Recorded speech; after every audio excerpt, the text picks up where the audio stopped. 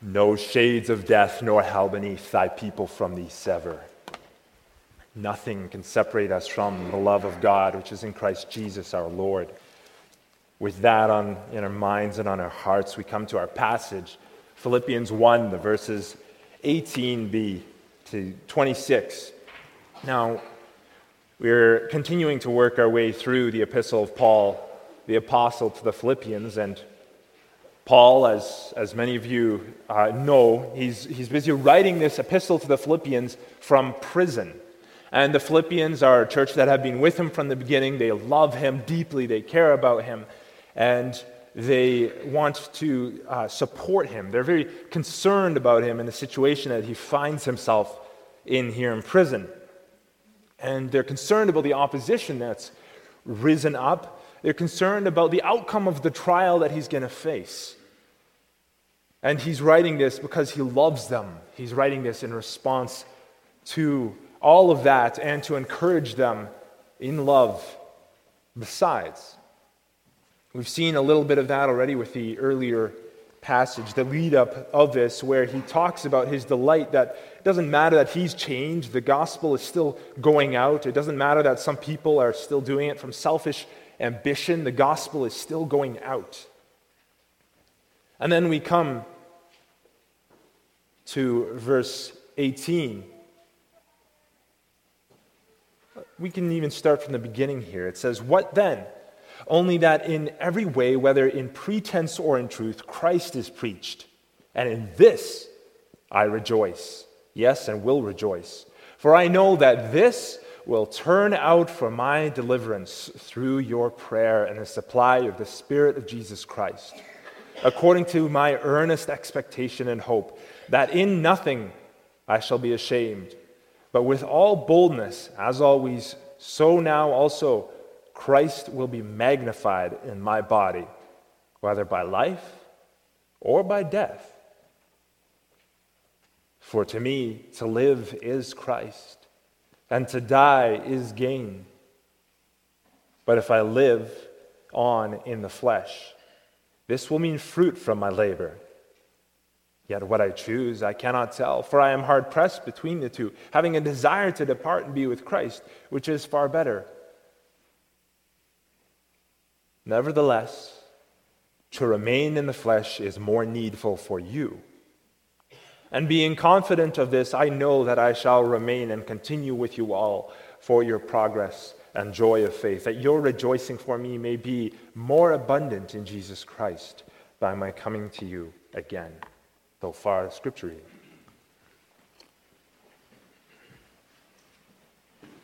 Beloved congregation of our Lord and Savior Jesus Christ, to live is Christ and to die is gain. What a remarkable Christian hope that is, isn't it?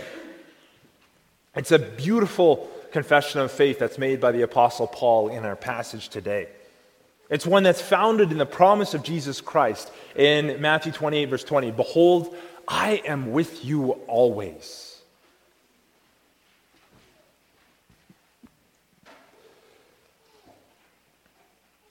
If we look back in history, the missionary John Paton landed on the island of Anithium in the New Hebrides in November of the year 1858. And for him, this was one of the things that was at the center which encouraged him to continue. And it was necessary because during his time there, he faced a lot of hardship. He and his wife had great reason for joy in February of 1859 with the birth of a beautiful baby boy. But within 2 weeks, after bouts of fever, pneumonia, diarrhea, and delirium, his wife passed away. And a week later, his little boy passed away as well. He buried them alone with his own 2 hands. And after a period of great sadness and mourning, he returned to his work. Day after day, he experienced pain, sickness, and loss. And yet this knowledge of Christ being with him always continued to carry him through. He lived among a people trapped in darkness. They were cannibals, eating the flesh of their enemies. They burned the widows of the men who died from battle or sickness. And they blamed him for everything that went wrong on the island. If there was a storm that wiped out a part of their crops, they blamed him. If sickness hit the island, introduced by traders who wanted to kill them, they blamed him. If they had a series of events in which everything went wrong, they blamed him. And on several occasions, they tried to kill him. And yet, he held fast to Christ. Behold, I am with you always. To live as Christ, and to die as gain. He often rebuked the people that he preached to, even while having weapons pointed straight at him. And at one point he writes, "One morning at daybreak I found my house surrounded by armed men, and a chief suggested that they had assembled to take my life. Seeing that I was entirely in their hands, I knelt down and gave myself away, body and soul, to the Lord Jesus for what seemed the last time on earth. Rising, I went out to them and began calmly talking about their unkind treatment of me and contrasting it with all my conduct towards them. At last, some of the chiefs who had attended worship rose and said, 'Our conduct has been bad, but now we will fight for you and kill all those who hate you.' And there again he had to intervene. Constantly he went back and forth between warring parties, going from one camp to another, writing, 'Going amongst them every day, I did my utmost to stop hostilities, setting the evils of war before them and pleading with them, with the leading men to renounce it.'" For such men, John Paton and the Apostle Paul, that gospel promise of Jesus Christ carried them through. "Behold, I am with you always." John Paton writes beautifully, "Without that abiding consciousness of the presence and power of my dear Lord and Savior, nothing else in all the world could have preserved me from losing my reason and perishing miserably." In that promise of Christ, the consciousness of the presence and the power, comes the assurance that for me to live is Christ, and to die is gain.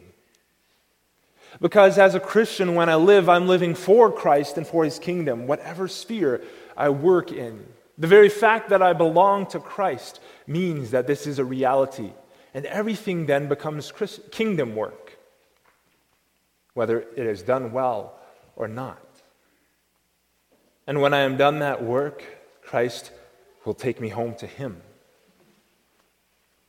To live is Christ, and to die is gain, means that as one who belongs to Christ, Christ's presence means our gain in life and in death. And we'll see, first of all, deliverance, secondly, gain, and finally, reassurance. Now, in our passage today, as we come to our passage here in Philippians, as we've seen in weeks gone by, we continue to see the Apostle Paul in chains. And that church that so dearly loved him is terribly distressed at this. And they're even more distressed at what this might mean for him. Because if his court case does not go the way that they pray it does, then it can mean a death sentence for him. So with what does the Apostle Paul comfort this congregation which he so dearly loves? First, he speaks about his rejoicing. And then he speaks about deliverance. That's comforting news, isn't it? A sure hope of deliverance. But it's not the deliverance that you might immediately think about. Consider the context in which he speaks about this deliverance. He's just talked about how Christ is preached despite his chains, how the gospel of Jesus is triumphing even over false motives. The good news of the gospel is being preached, and in this he rejoices. And he goes on. In the second half of verse 18 and following, he says, "Yes, and I will rejoice." Why? "For I know that this will turn out for my deliverance through your prayer and the supply of the Spirit of Jesus Christ. For I know that this, the gospel that he delights in, the gospel that he preached, will turn out for my deliverance." look at the this that comes before this passage for a moment. If you look at verse 18, it says, Christ is preached, and in this I rejoice that Christ is preached. It's the very same this that is being referred to here in the next verse. For I know that this will turn out for my deliverance. It's not freedom from a physical prison that is the Apostle Paul's deliverance. When he speaks of freedom, that's immediately where our mind jumps to, right? He talks about deliverance, he's in prison, in chains, and our mind immediately jumps to this physical deliverance. But it's not freedom from a physical prison that is Paul's deliverance. And he drives that home when you look a little bit further. It says, this will be my deliverance, whether by life or by death. The end of verse 20.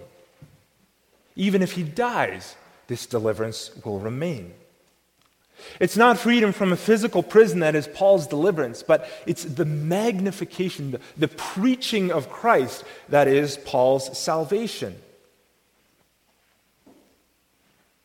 Christ's being preached will turn out to be the ultimate deliverance for Paul. He goes on to explain in verse 20, according to my earnest expectation and hope, of nothing shall I be ashamed, but with all boldness, as always, so now also Christ will be magnified in my body. So Paul is talking about the gospel, this gospel that will be his deliverance. But what does that actually mean? What does it look like? Well, the heart and soul of it is this. The deliverance that he's talking about is a deliverance that looks towards eternity. That's at the forefront of his hope. As a believer, Christ is magnified through his body. As always, he says, so now also Christ will be magnified. It's not something that just happens now, but it's always the case. Not something that he just looks to in the future, but it's always the case. And what does a magnifying glass do? If we look at that word magnify, what does a magnifying glass do? Well, if you have a telescope, you look at something that's far away and you're able to see it more clearly, right? But a magnifying glass looks at something that's close by, and it brings special attention to it. It increases the size of it for you to view. A magnifying glass brings special attention to something. And so for him, he says, as a believer, Christ is magnified through his body. Special attention is brought to Christ. Christ is made big, you might say, through his earthly walk of life. Christ is made big through, more importantly, his salvation that he's received.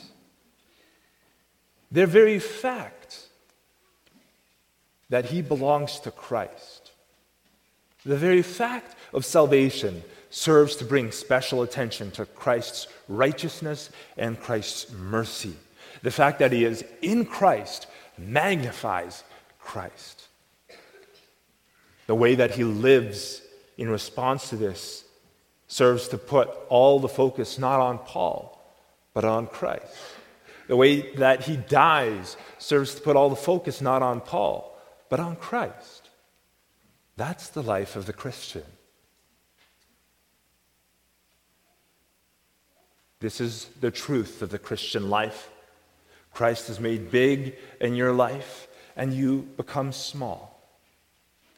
By having Jesus as your Lord, this is simply a fact of your life. You are claimed as Christ's, and in him, salvation is yours. Being a Christian, therefore, means that you are different from this world. You are no longer at the center of your world. Christ is, and the Spirit of Christ lives in you. The Spirit of Christ transforms you into a new person. It transforms you to one who belongs to Christ. It motivates you It changes who and whose you are, and in light of that, it changes your wants and ambitions, and it makes you all around different from the world around you. And the fact that he calls the Philippians to prayer shows this salvation's complete dependence on something that is outside of yourself.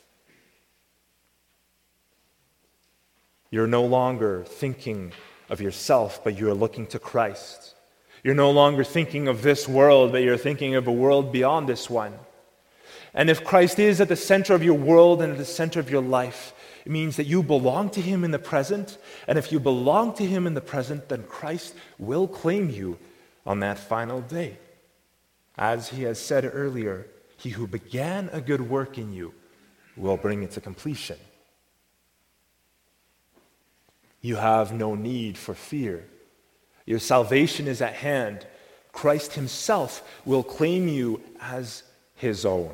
And this knowledge means that you have no fear of what comes after death. This brings us to our second point.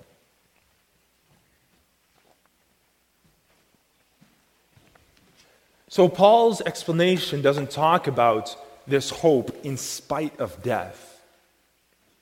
But it even talks about death being another avenue for this deliverance. One which is gain for the Apostle Paul. What a remarkable thing to say.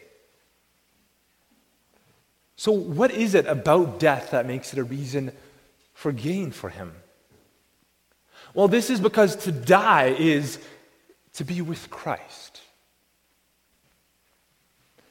How much have you considered that, brothers and sisters? That to be with Christ is gain. Usually when we think of death, in our context, we live in a pretty peaceful society. We can thank the Lord for that. This also means that in our context, death seems to be something that we think happens mostly just to older people. And when we look at those whose earthly walk is coming to an end, and they talk about going forward to their heavenly home, we understand the strength and the joy that they have as they look forward to that. We have a hymn about that, don't we? Hymn 74. We know that if our earthly tent falls to the ground, all worn and rent, our God as gift to us extends a heavenly house not made with hands. This part of the hymn is a quotation from 2 Corinthians 5, verses 1 to 2, which uses a word picture for our bodies. The tent that's getting all worn out, that's falling to the ground, is our earthly bodies. And it's looking forward to a day when God will grant us our heavenly bodies, our bodies transformed, renewed, glorified, one which will not wear out. A heavenly house not made with hands. As you get to the end of your life, you become worn out. And you definitely feel yourself being like this tent that is becoming torn and aged. Even at the age of 30, you can acknowledge to yourself that you can't do as much as you could when you were 20. How much more is that true if you're 70 or 80? And so it's a huge comfort in that kind of a setting to have God extend to us renewed heavenly bodies. Our bodies transformed so that they'll never have to wear out, get weary, or old. The aches and pains of this life are gone. And so when younger people think of death, we often tend to think of this. Maybe it's in the context of grandparents or other people whom you loved, and you see the faith and joy with which some older people in our lives have been able to go with. And you think of the earthly suffering that they will no longer have to endure. And while you miss them, you know that they will no longer suffer. And the thought can be, I'm so thankful for that. I'm going to miss them. But they're in a better place, no longer feeling the aches and pains of this life.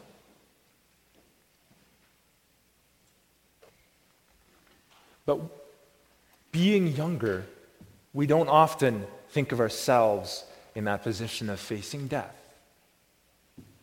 If we do, we don't always think of it in terms of this could be me. This will be something that happens when I actually grow older, when I begin to wear out.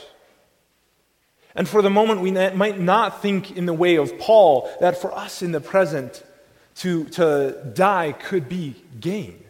To die is gain. But the thing is, it's still true. Even if we die when we're young, if we are in Christ, then to die is gain. If we look ahead to Philippians 3, verses 7 to 8, the Apostle Paul compares every possible gain on earth as loss compared to the gain that we will have. In 1 Corinthians 2, verse 9, we read there, "What no eye has seen, nor ear heard, nor the heart of man imagined, God has prepared for those who love him." What the Holy Spirit teaches us there is that what God has prepared for us is beyond our imagination. It's gain beyond our imagination, whatever our stage of life is. And that knowledge that we belong to Christ and we're looking forward to that as believers should color the way that we live today. And this brings us to the third thing we'll consider, reassurance. To live is Christ. This was the theme of the Apostle Paul for today. But what does this look like for him?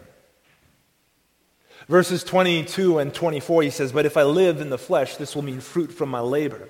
To remain in the flesh is more needful for you." Saying to live is Christ is saying that you live out of the certainty of whose you are. That you belong to Jesus Christ, that you are holding fast to that promise. And having been planted in the assurance of those promises, you strive to bloom where you've been planted. Drawing strength from that assurance, that knowledge, you desire to bloom where you're planted, you might say. Seeking to bloom especially for the sake of Christ and not just for yourself.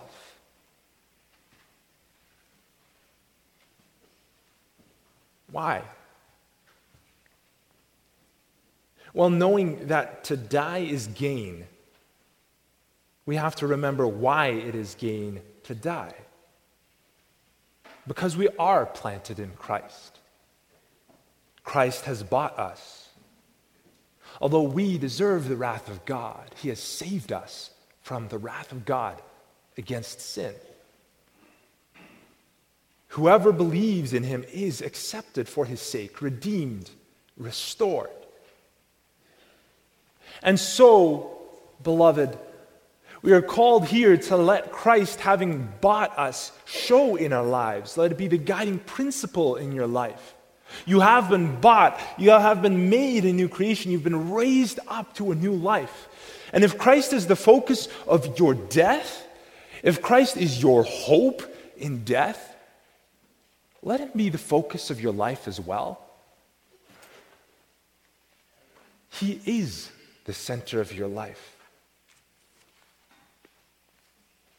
Now, this is not to say that this is because your work for Christ here is due to the fact that you're trying to earn something. It's not like Christ got you halfway and you're trying to work your way in for the rest. Because if you are Christ's, then it doesn't matter where you're found. If you are Christ's, it's not like you have to earn so many brownie points in order to get ahead. It means to die right now is gain.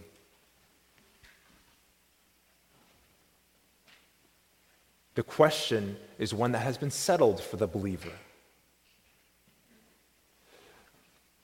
But as one who belongs to Christ, you're seeking to bloom where you're planted, to know Christ and to make Him known, to be fruitful for the sake of the kingdom.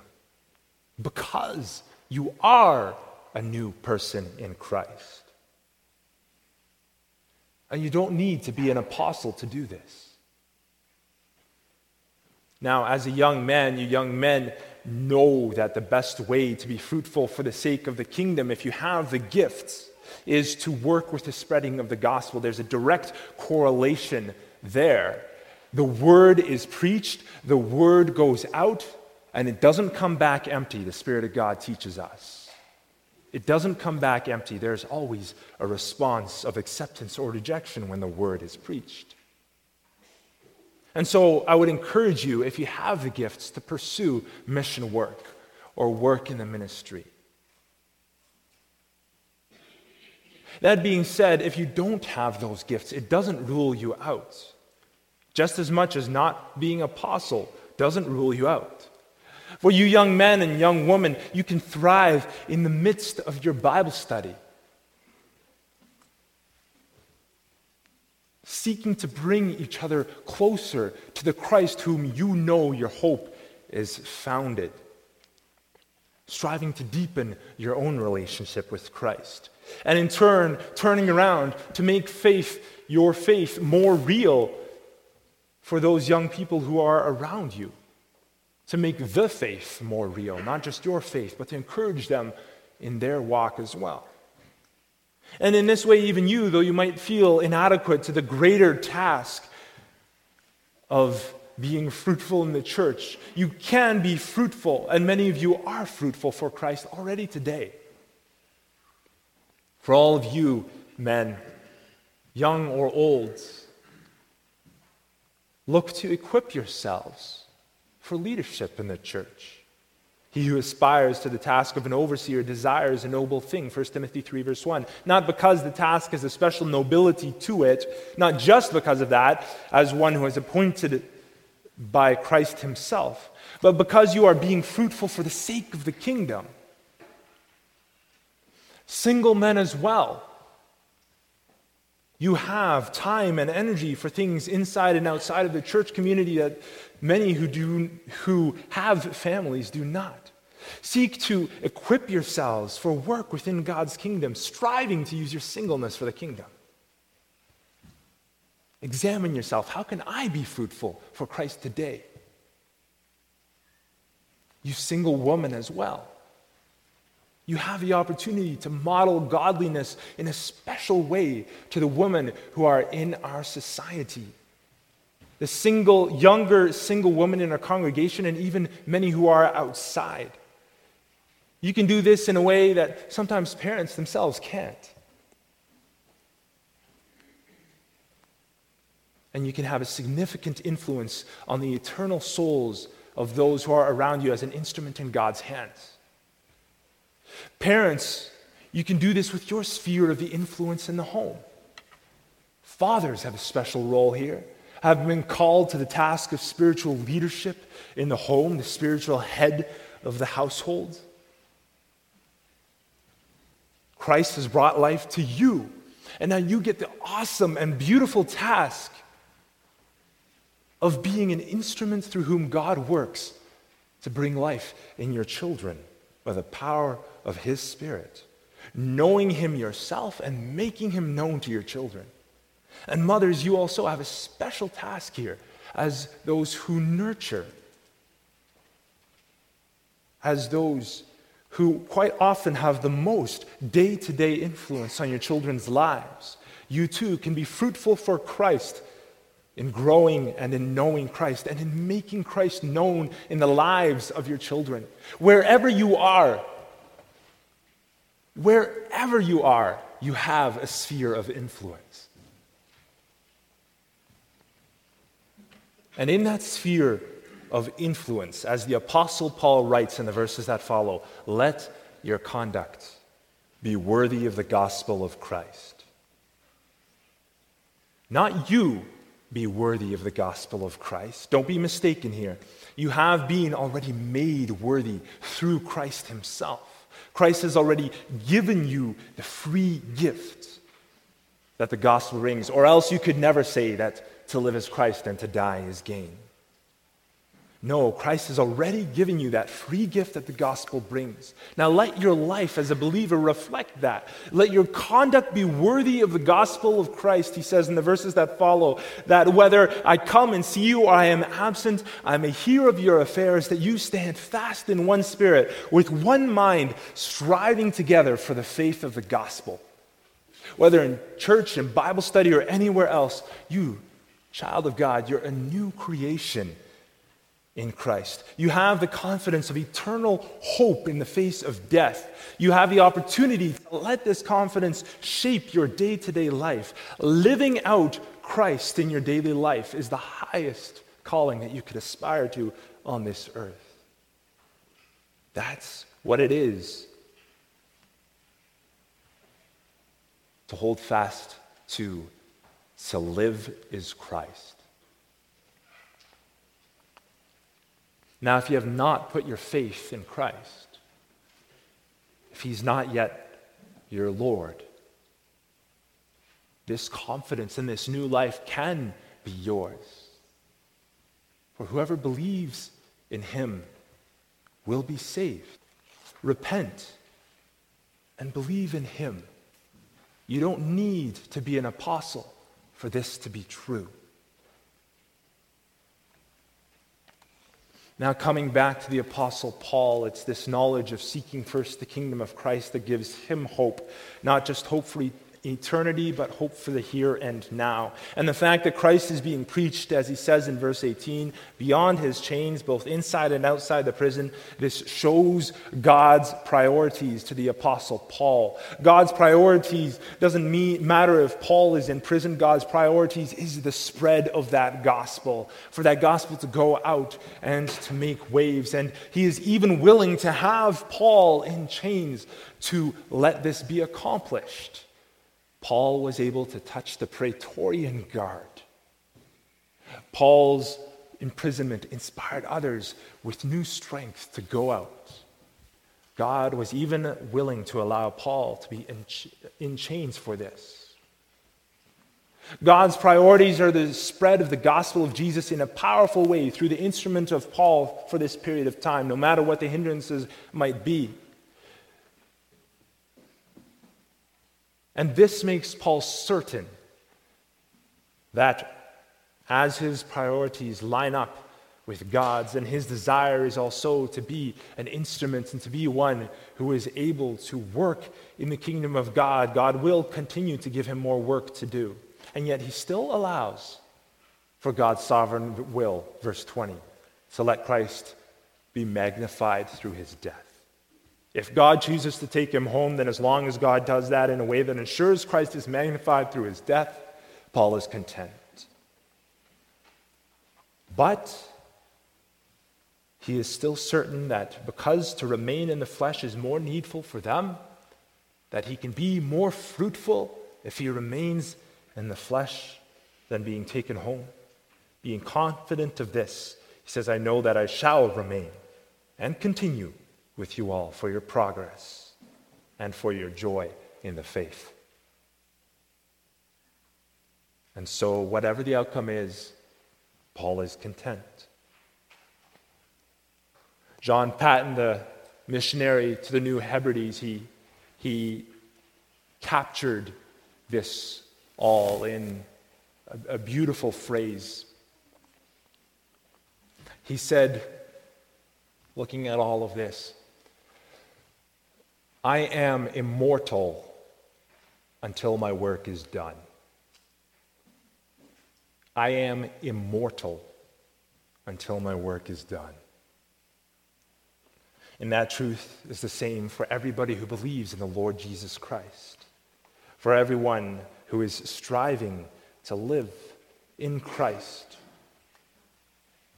In Christ, if it is your goal to live out Christ in your day-to-day life, being fruitful in his kingdom, you can indeed rest in the assurance that you are immortal until your work is done. Because Christ is with you always, every step of the way. He's with you every step of the way. He who began a good work in you will bring it to completion. And when you are done, and your race is run and you have finished the course, you can look back on it and be assured that yes, to live was Christ. And in hearing the words as you enter into heaven, "Well done, my good and faithful servant," you will know that to die is gain. Amen.